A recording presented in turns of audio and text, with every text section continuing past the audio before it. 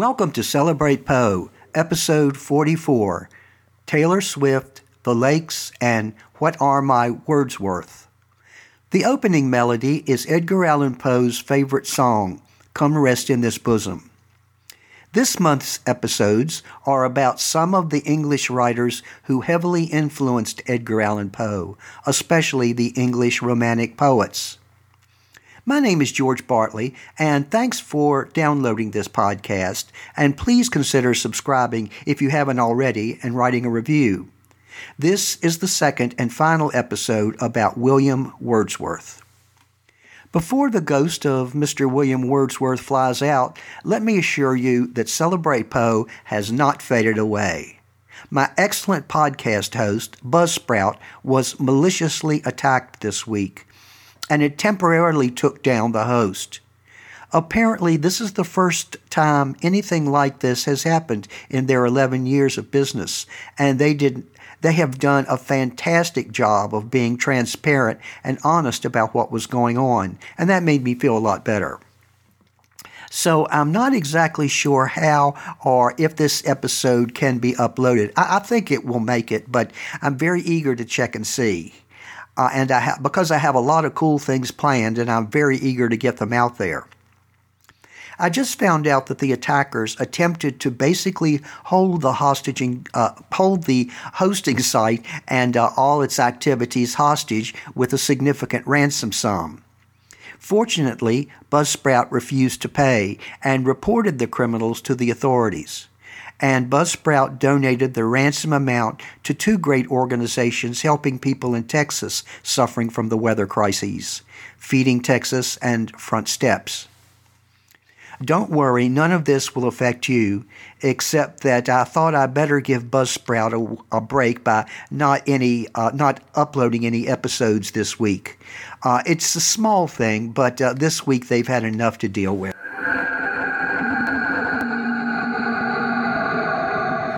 Greetings, Mr. Bartley. Greetings, Mr. Wordsworth. Now, today I'd like to start by talking to Mr. William Wordsworth about a poem that many people feel is your greatest. Lines written a few miles above Tintern Abbey. Like I wandered lonely as a cloud, lines written a few miles above Tintern Abbey was also inspired by a walk with your sister Dorothy. Many scholars, and not a few members of the general public, believe it is your deepest and most inspired poem. The poem has its origin in my personal history. I had previously visited the area as a greatly confused 23-year-old in, I believe it was 1793. Since that time, I would like to think that I had matured. This was also a time when my poetical relationship with Mr. Samuel Taylor Coleridge had begun. I was so enraptured as a result of my emotional reaction that I composed the poem in my head, beginning when I left Tintern Abbey and not physically writing it down until I reached Bristol. I would like to think that the poem transcends all nature poetry written previously, that it utilizes a far more philosophical and intellectual engagement with the subject. I know that Mr. Poe was accused of writing works such as Eureka that many members of the public felt bordered on pantheism. Could you tell us what pantheism is? I am glad you mentioned pantheism. I think it is quite germane. Basically, though, pantheism is belief that reality, the things we see and can touch and think and feel, is identical with divinity. Mr. Wordsworth, I'm quite excited to hear your rendition of Tintern Abbey, and possibly you could give us some analysis of the line. Certainly. Lines written a few miles above Tintern Abbey. Now, first, I had not seen the River Wee for years, and revisiting it filled me with a sense of tranquil restoration. I recognized something in the landscape, nay, I internalized the landscape to the point that it became a source of inspiration.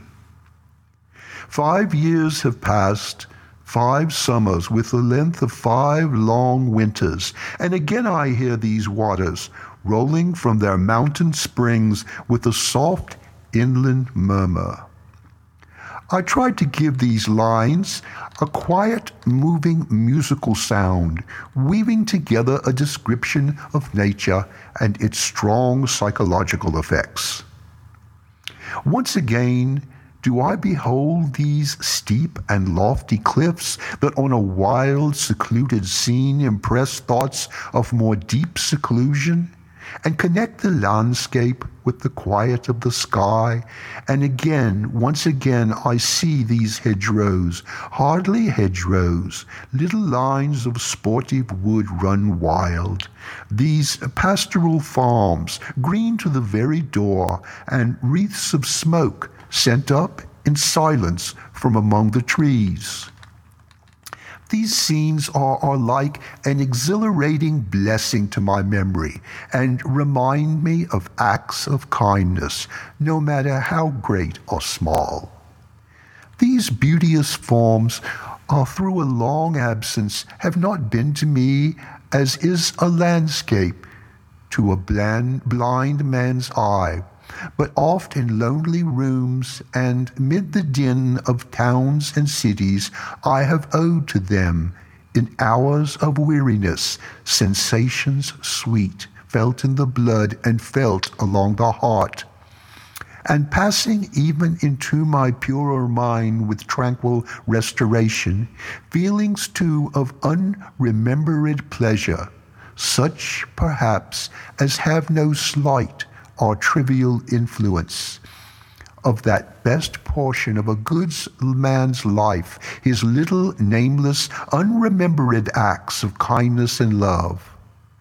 I wrote that I not only felt the serene bliss that occurs from acts of kindness, but that there is an even deeper power of joy.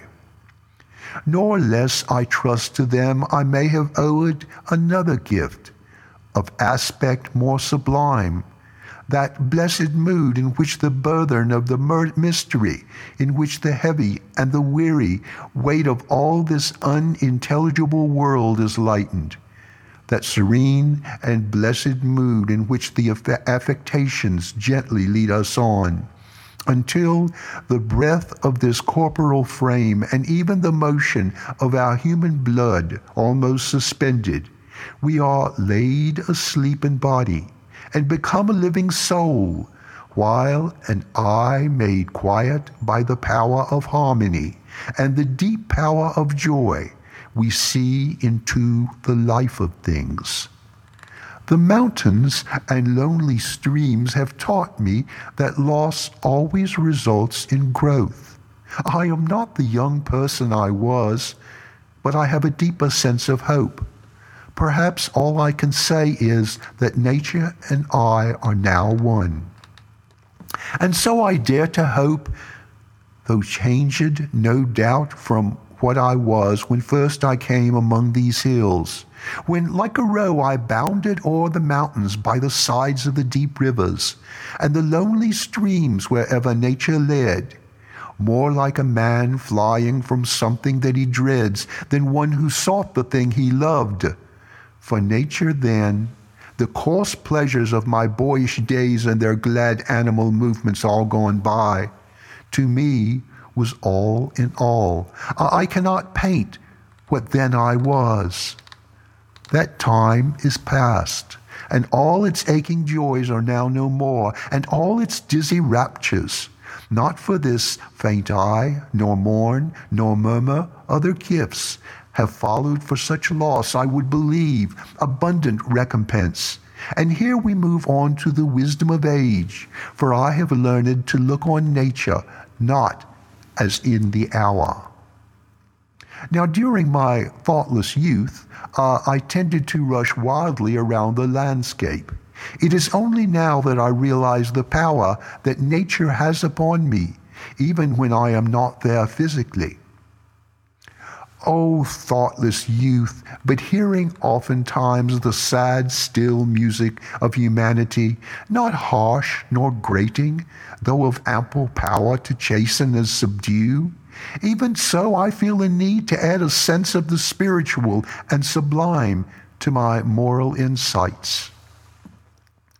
And I have felt a presence that disturbs me with the joy of elevated thoughts, a sense sublime of something far more deeply interfused, whose dwelling is the light of setting suns, and the round ocean, and the living air, and the blue sky, and the mind of man, a motion and a spirit that impels all thinking things, all objects of all thought, and rolls through all things, well pleased to recognize in nature and the language of the sense, the anchor of my purest thoughts, the nurse, the guide, the guardian of my heart and soul, of all my moral being.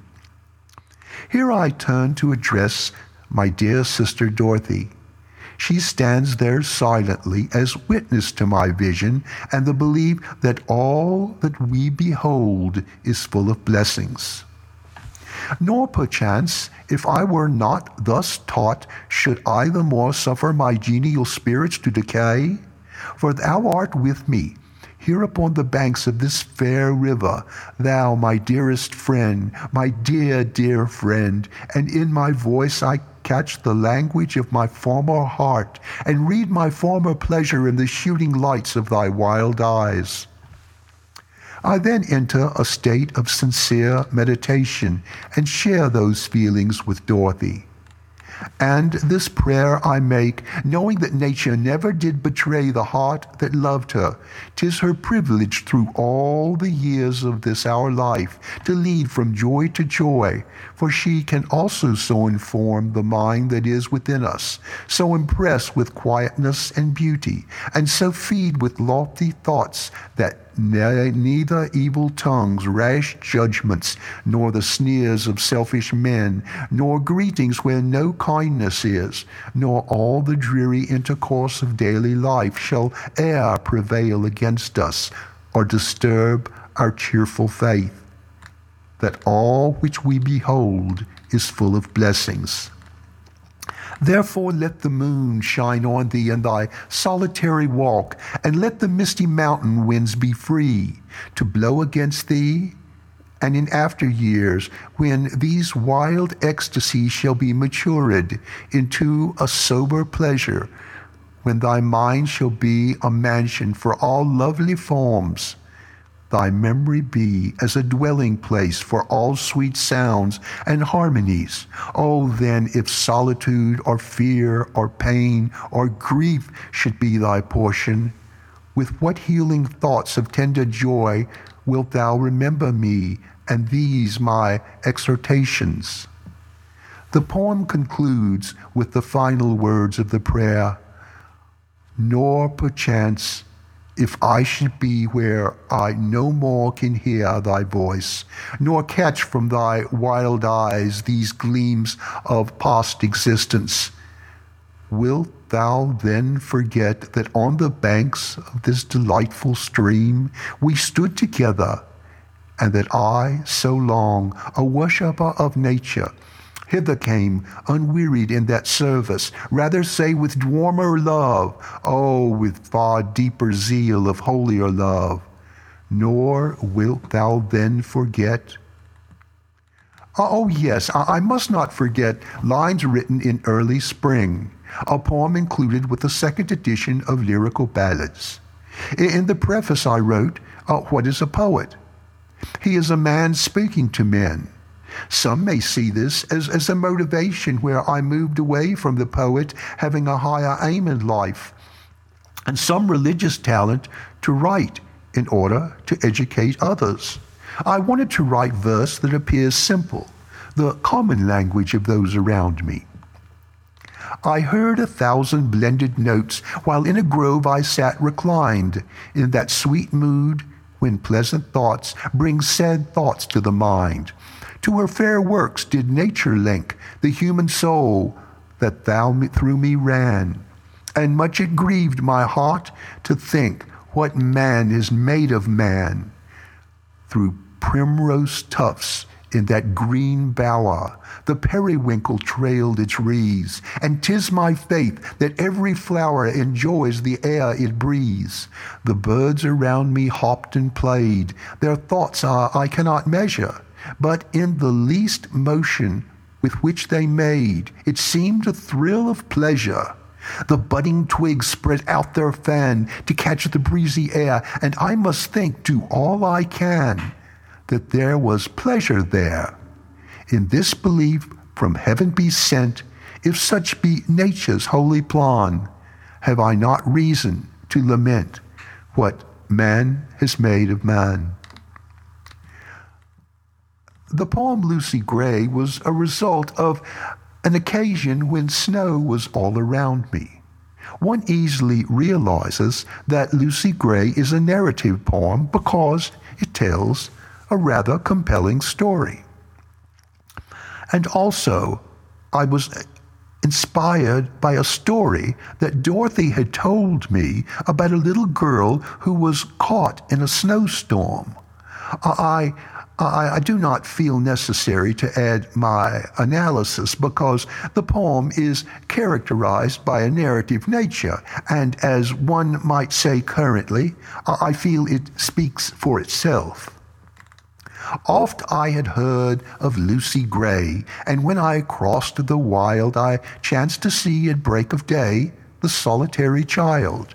No mate, no comrade Lucy knew. She dwelt on a wide moor, the sweetest thing that ever grew beside a human door.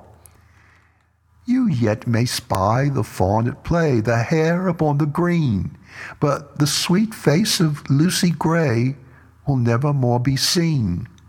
Tonight will be a stormy night. You to the town must go, and take a lantern, child, to light your mother through the snow. That, father, will I gladly do. 'Tis scarcely afternoon.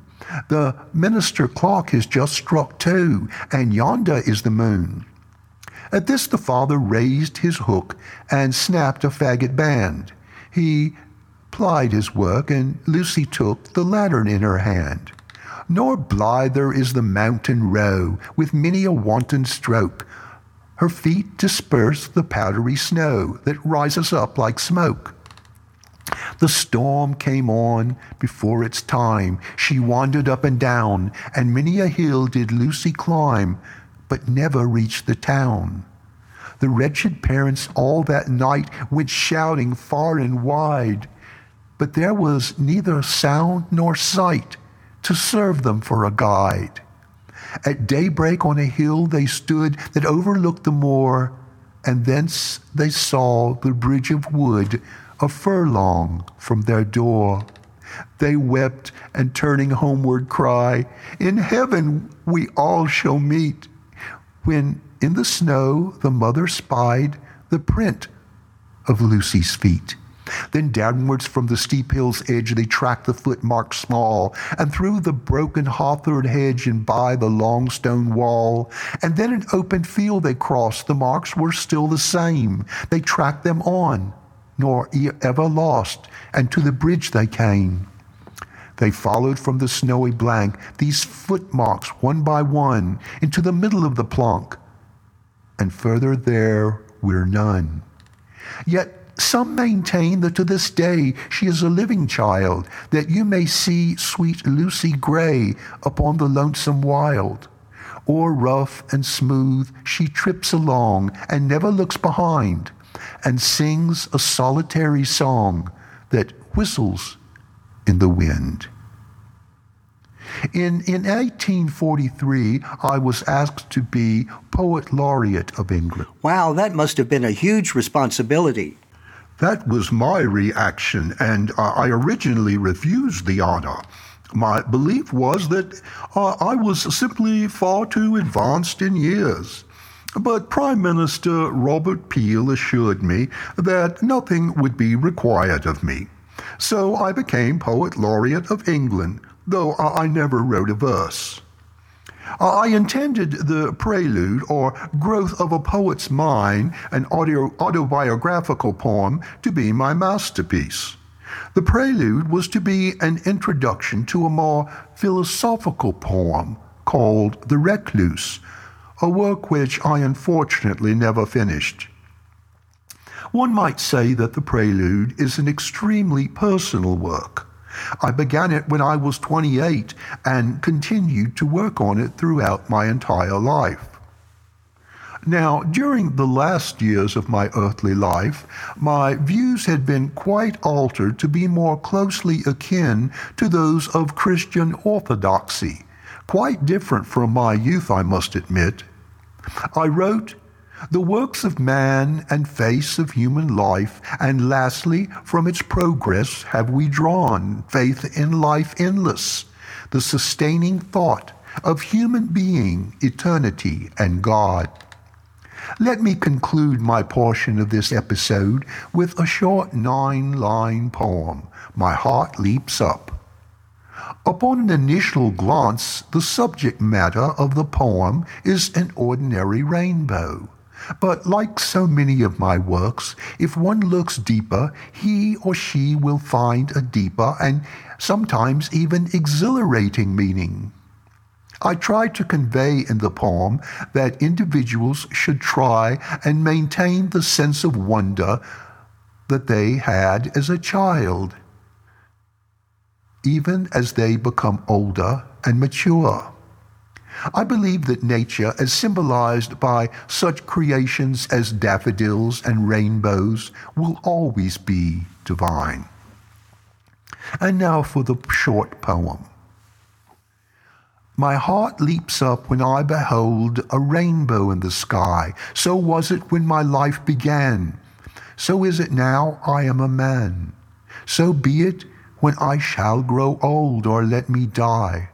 The child is father of the morn, and I could wish my days to be bound each to each by natural piety. Thank you, Mr. Bartley. Thank you, Mr. Wordsworth. Oh, yes, I almost forgot to mention Taylor Swift.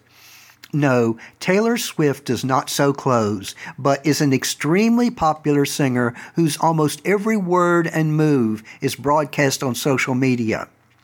On the deluxe edition of the album Folklore, the final song is an introspective piece that Miss Swift wrote about her semi-retirement in the Lake District of England.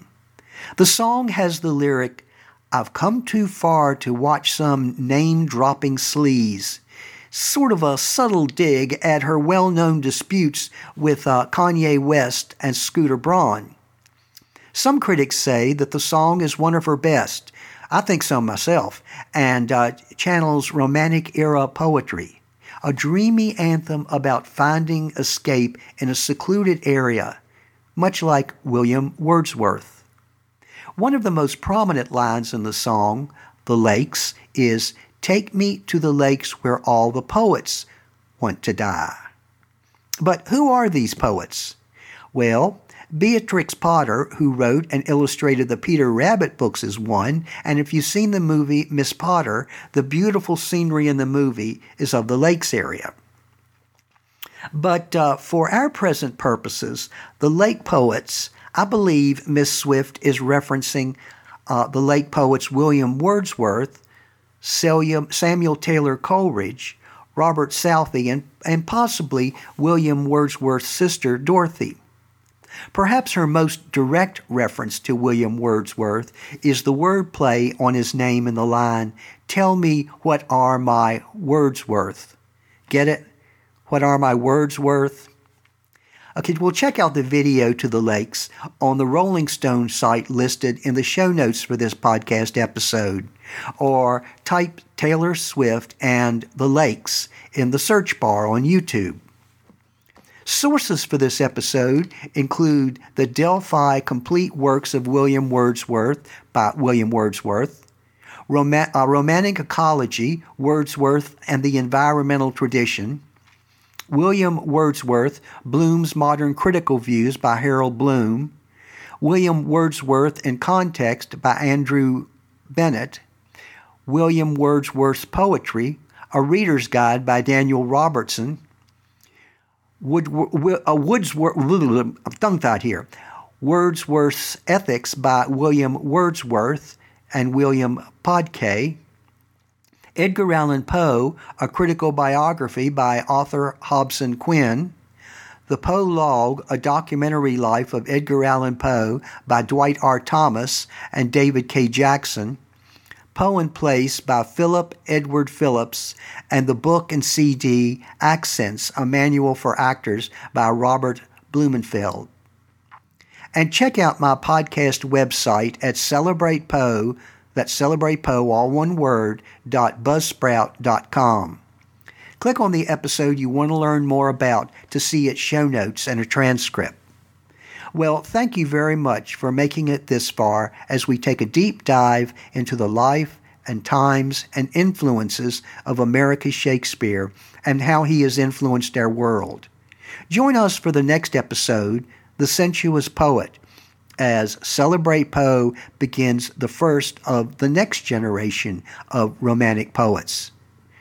This would be John Keats in an episode I call The Sensuous Poet. The poets of the next generation were like literary rock stars, and this is where it really gets good. Again, thank you for listening to Celebrate Poe, and join this podcast for the next episode, The Sensuous Poet.